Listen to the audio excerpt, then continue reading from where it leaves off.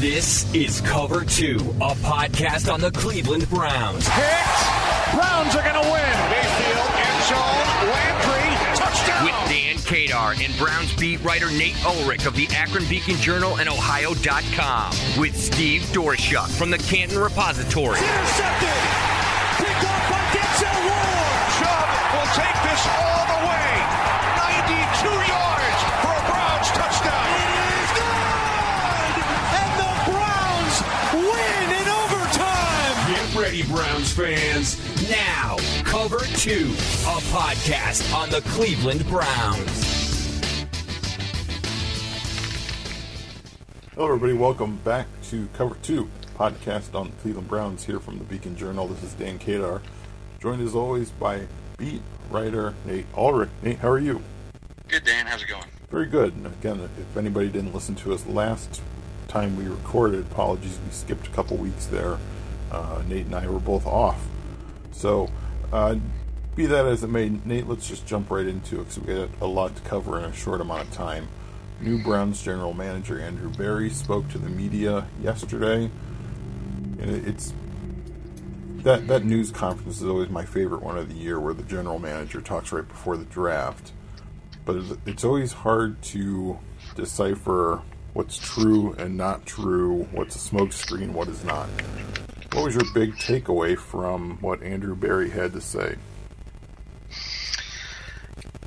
Wow, he tiptoed around just about everything. So my big takeaway is that he's not going to give us any hints, really, in the way he's leaning. This is a guy who wouldn't even say whether he was going to attend pro days before COVID-19 shut down pro days. And he was asked why not, and he said for competitive reasons. So, you know, a couple of things that came out of yesterday, aside from playing the cards extremely close to the vest, you know, Mekhi Becton is certainly, I think, one of the candidates to become that 10th overall pick for the Browns, the big left tackle from Louisville, who we've talked about a ton. Well, lo and behold, Friday, NFL Network reported that he had a flagged drug test at the NFL Scouting Combine in February. So Andrew Berry was asked about that and said he wouldn't comment on it, but they'd take all information into consideration. And I was kind of curious about the quality of that information, the quantity of that information, given the circumstances. Like, COVID-19 has changed the world, it's changed the way GMs are doing their job in the pre-draft process.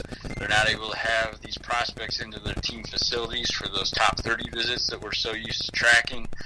They're not able to go to the pro days and, you know, talk to people behind the scenes, talk to the, you know, not just the coaches and the staff at all the schools, but, you know, guys who work in the locker room, you know, maintenance people, you know, guys who, and you know, men and women who, you know, secretaries, whoever it may be, teachers, all kinds of people who might have some insight on the background of these prospects.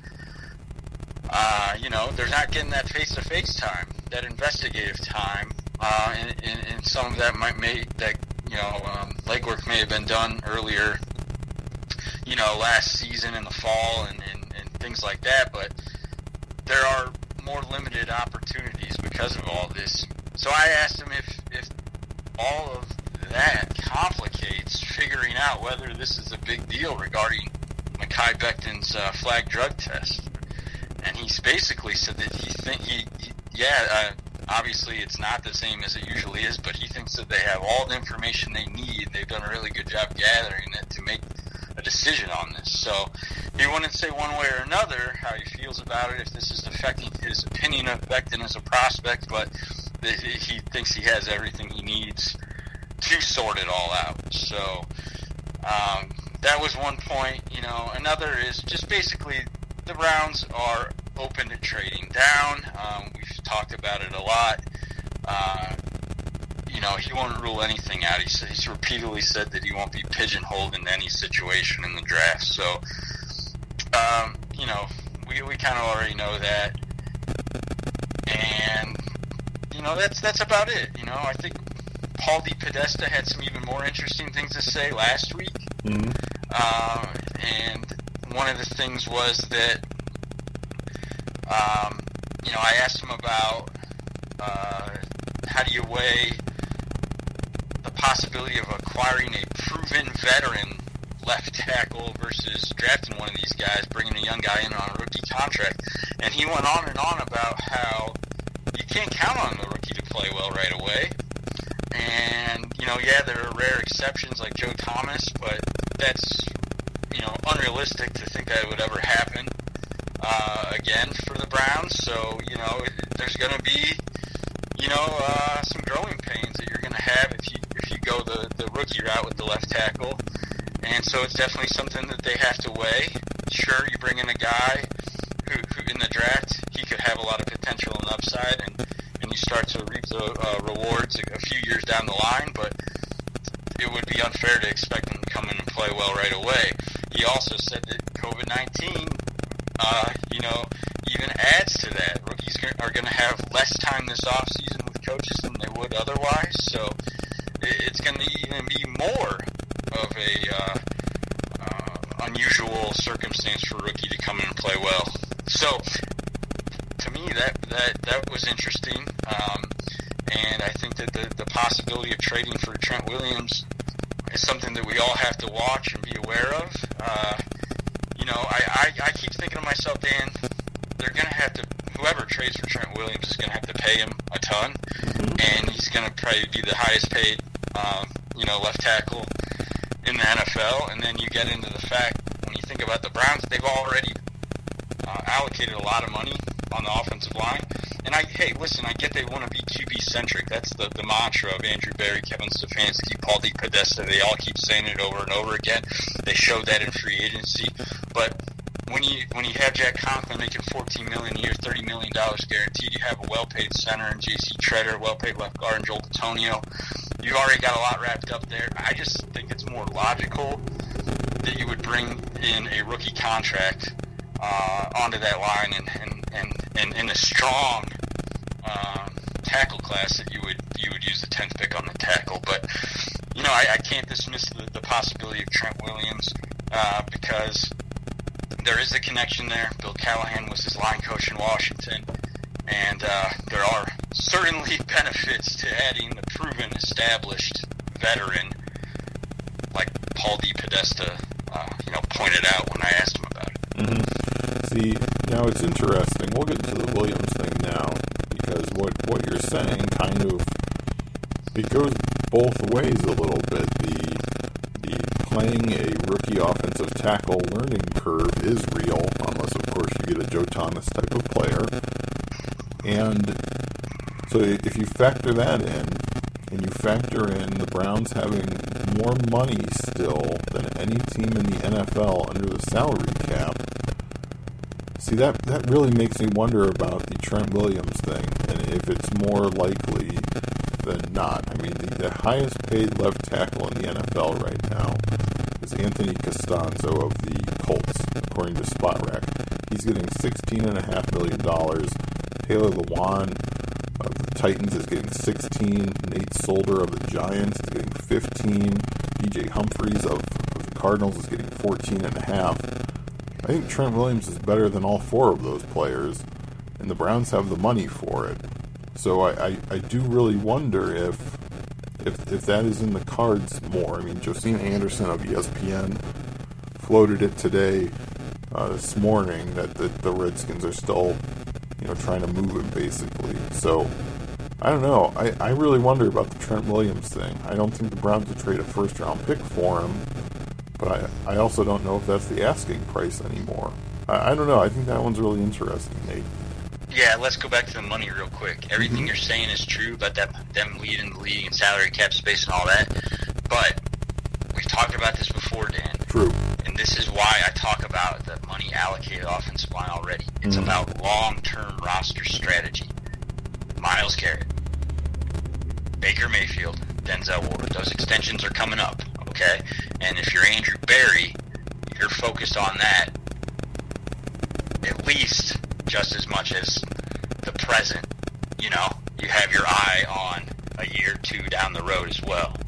So that's where the money kind of factors in a little bit more than just saying flat out, yeah, they have more money than anyone else. True. Yeah, that's a good point. I don't know. I might just be a Trent Williams fan is the other thing about it. And the Browns just seem like they're a team that should be ready to hit the ground running on a thing. And, you know, the more I think about it, you know, could they get out from under Bitonio's contract if they wanted to? Does this front office value interior offensive line play? Stuff like that. So, I don't know. I think the Trent Williams thing is interesting, though. Well, I think it does, to answer your question. Yeah. I mean, Andrew Berry, Paul DePodesta, and Sashi Brown were very aligned when they were together 2016, 2017. And yeah, it was 1-31. It wasn't good. But I look at the moves too and think about what the history of those moves tells us. There's a couple things. One, they did make Kevin Zeitler the highest paid guard in NFL history. True. So that tells me right there that they do value offensive line play. They also extended Joel Bitonio into the contract that he has now. So they put a lot of money in guards right there. Tells me they believe in that. Even Sashi Brown leaving, I'm sure the other two guys are on board with that. Another thing about 2017, to circle back real quick to Mekhi Becton. Do you remember the circumstances surrounding the Jabril Peppers pick, other than the trade down from 12? The circumstances I'm alluding to are that he had a diluted drug test at the combine, and the Browns still took him in the first round. So it would not be unprecedented for Andrew Berry to be involved with picking a guy in the first round with a questionable, drug test at the combine. So that's why I wouldn't be shocked if the Browns know enough about Becton, know enough about the test itself, feel comfortable with the circumstances that he could still be their guy. So let's get to pick 10, the first pick the Browns have this week on Thursday. Do you think the pick will be at 10, or do you think the Browns are going to trade? I think that's the question right now. Sorry, I was drinking some water. Yeah, I don't ask long enough questions. Sorry. No, I said a long time ago, I think when Andrew Berry became GM, I said I think the Browns are going to trade down from 10. And you were like, oh, really? I'm like, yeah, that's just their MO. That's the MO. That's the analytics, go-to move in the draft. You know, it does, not to say it happens with every pick, but yeah, I mean, it's a staple of what they believe in. It's a hallmark of what they believe in. So I'm leaning trade down. I think I am too, for that reason. But I think that's going to be a tough sell to your fan base that so obviously knows you need a left tackle. And that's why the Trent Williams thing is, I can't get it out of my mind of trading your second round pick, say, for Trent Williams, and then trading back from 10 and trying to get some of that draft capital back that you give away for Williams. But I swear I'll drop the Trent Williams thing now. No. Hey, real quick. Yeah. I understand. He's a 7-time Pro Bowler. He's got a few more seasons under his belt, probably. He can get to 10 like Joe Thomas. We're talking a Hall of Famer. I mean, not saying he has to get to 10 to be a Hall of Famer. Well, we are talking Hall of Famer. Right. That caliber of player. But he hasn't played in a while. He's going to cost you a league high salary at his position. And he had a cancerous growth removed from his head not long ago. Yeah. So I don't think it's an easy answer just because he's a hell of a player. Right. So I don't know. I guess I'm kind of on the fence about it. Like, I get the idea, and I like the idea of getting that proven guy in there because it's a crapshoot. I mean, it's 50-50 with these first-round picks. The guy at 10 might be holdable. You might just pick a left tackle there, and, two of the big four that we always talk about, and Jedrick Wills, Tristan Wirfs, Mekhi Becton, and Andrew Thomas. 2 of those guys, history says 2 of those guys are going to work out, and the other 2 won't. Yeah, that's very true. So I think you're probably safer with Trent Williams, but you're paying him a ton, and there are some other factors like, time off, health, and, all that to consider. So, again, Bill Callahan being there should give them the intel that they need on this, and I'm sure that, there's a lot of fill-in-the-blanks that we don't know in this conversation that they should know. Mm-hmm. Well, let's take this conversation 2 ways with our predictions then. First, let's start with if the Browns don't trade, which now both of us think they will. Probably you stronger than I, but let's say they stay at 10. Is Becton the guy at 10, do you think, for the Browns if he is available? Do they care about this drug test? Well, I don't know. I mean, it sounds, if you apply the Jabril Peppers theory to it, it wouldn't be unprecedented. Yeah. Right. Here's my take on this. What worries me about Becton, and I just took him at number 10 in a Gannett mock draft, USA Today mock draft. Mm-hmm. I submitted my pick on Thursday. This drug test news came out on Friday. We recorded on Monday, but I was already locked in. I couldn't change. I would screw everybody else up, all these writers from across the country. Mm-hmm. I wanted to change to Andrew Thomas. Okay? Because I just don't know if Andrew Berry, even with the Jabril Peppers example, I just don't know if Andrew Berry wants to make his first pick as the youngest GM in NFL history on a guy with a flag drug test when he and Kevin Stefanski have over and over and over again talked about character and how much they value it and how they're going to change the culture of the Browns, and basically, without saying it, how they're going to be different than John Dorsey. If John Dorsey were still the GM, I'd say, hell yeah, he already turned the card back then. He doesn't care. John Dorsey had such a high tolerance for this kind of stuff. Mm-hmm. If the talent was there, he wasn't going to worry too much about this kind of stuff. It was going to work out. He was willing to give second, third, fourth chances if the talent was there. Andrew Berry, I think he is on the opposite end of the spectrum. In many ways, at least that's the way he's advertised himself. So, to me, the flag drug test gives me pause. Again, they might know.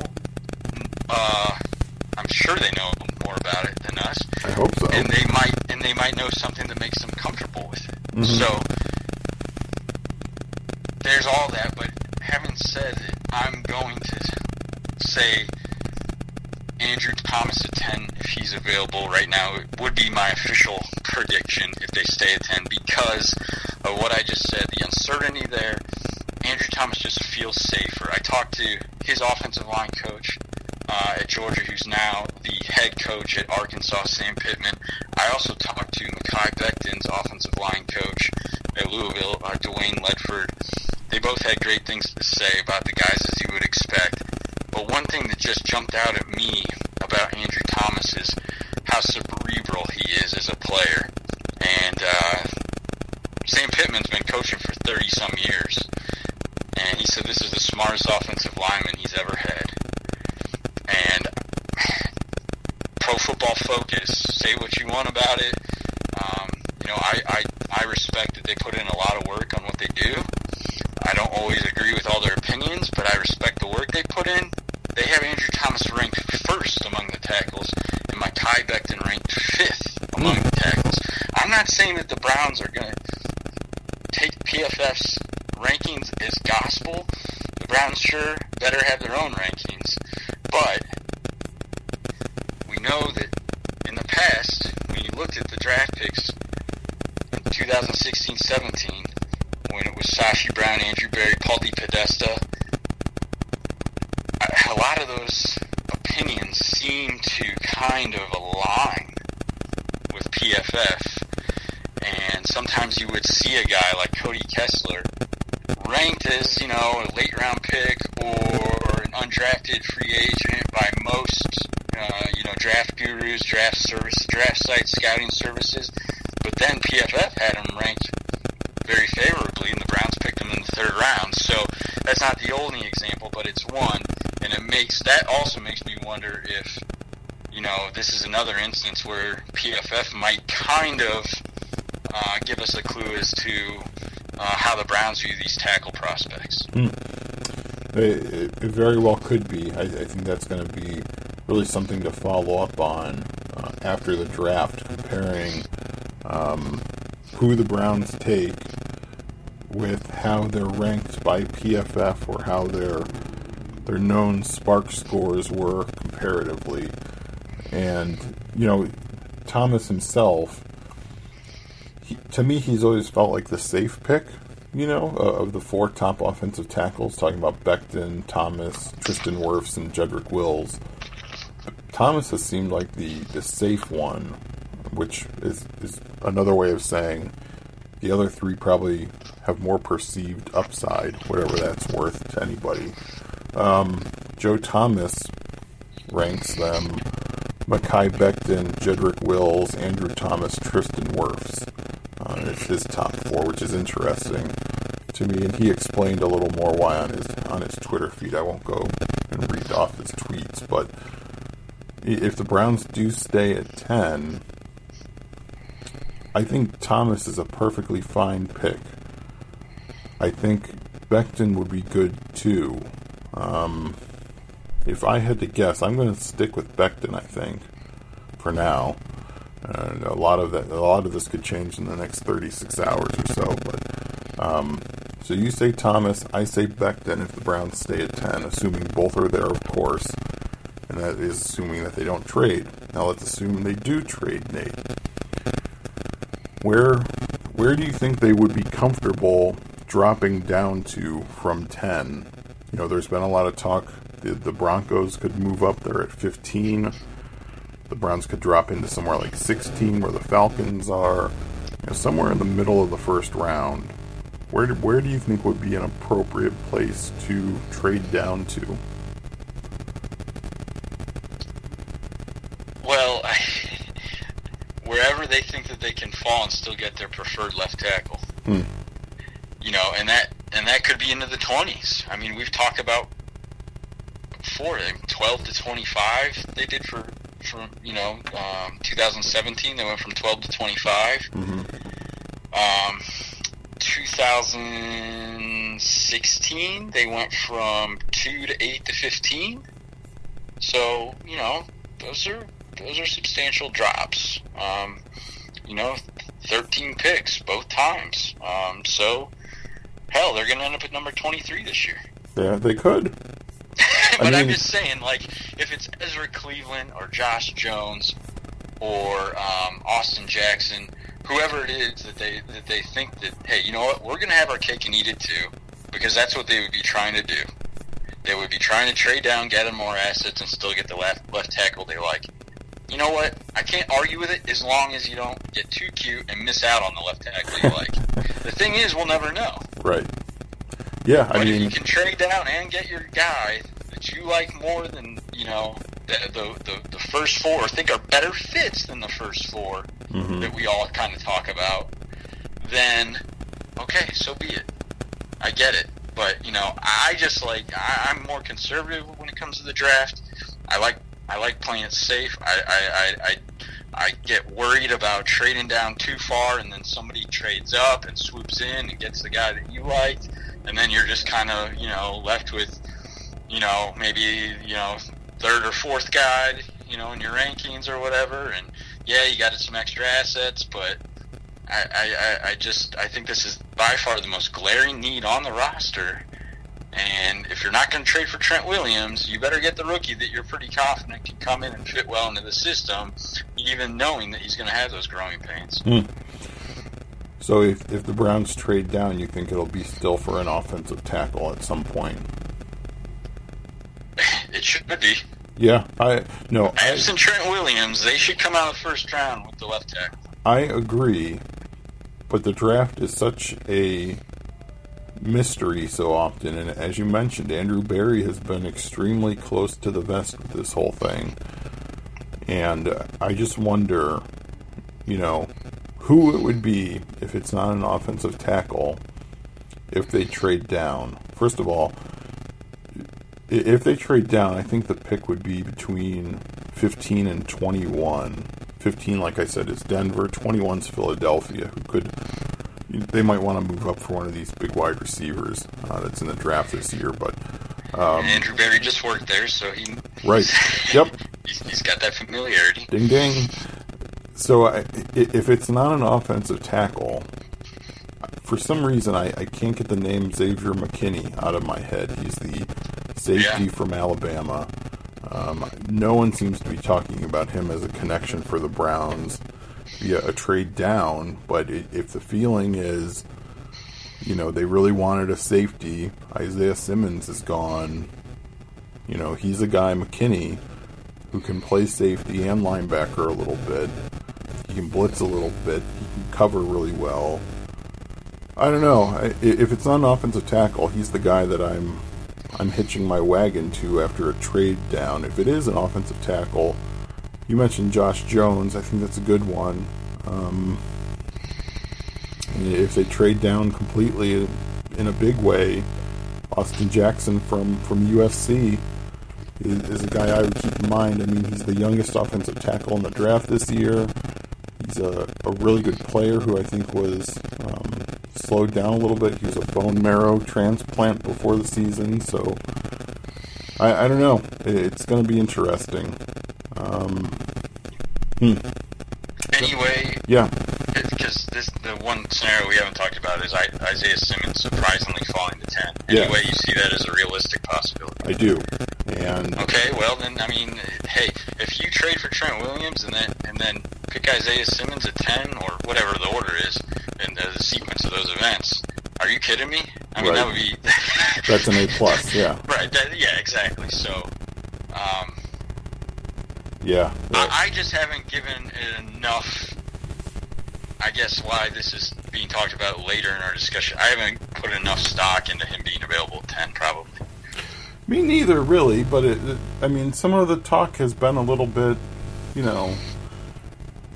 it's nice that he's a versatile player, but does that mean he's just positionless? What do you do with him? Do you have to go out of your way to build your defense around what he can do? Can he only play safety? Would that be the best use of him? That kind of stuff. And some have questioned how many just big splash plays he's had. Classic anonymous scout type of nonsense that gets pushed out there this time of year. But if he's there at 10, boy, that's going to be fascinating. If they take him over an offensive tackle and they don't trade for Trent Williams, say, that's a whole new twist. Then you're talking a trade up from 41 probably to get one of the guys in the second tier. Right. Because they're probably, the three guys we talked about probably aren't going to be there. Now, Dane Brugler's talked a lot about Ezra Cleveland to Cleveland. He thinks the Browns are very interested. Mm-hmm. He says he knows they've done the homework. Yeah. He said this on their in-house radio show that they've been reaching out a lot, been in contact a lot. So that is very interesting to me. You really, when you're kind of going over guys, you skip Cleveland. You're not as high on him as Jones or Jackson. I like Cleveland just fine, and I know that he is the most athletic offensive tackle in the draft, which leads you to believe he should, fit in the scheme well for Cleveland, for the Browns. I just don't think he's a great value if they're at 15, say. Now, if they're doing the trade back into the first round, I think that would be better. But I don't know. I mean, he's extremely athletic. He moves around really easily. You would think he would fit really well in what they want to do, but I don't know. I understand the interest, though. That's for sure.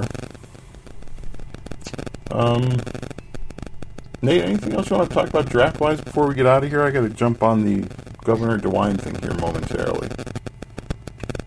I think we should wrap up then. Okie doke. Well, the Browns are going to pick 10th or later Thursday, the NFL draft will start.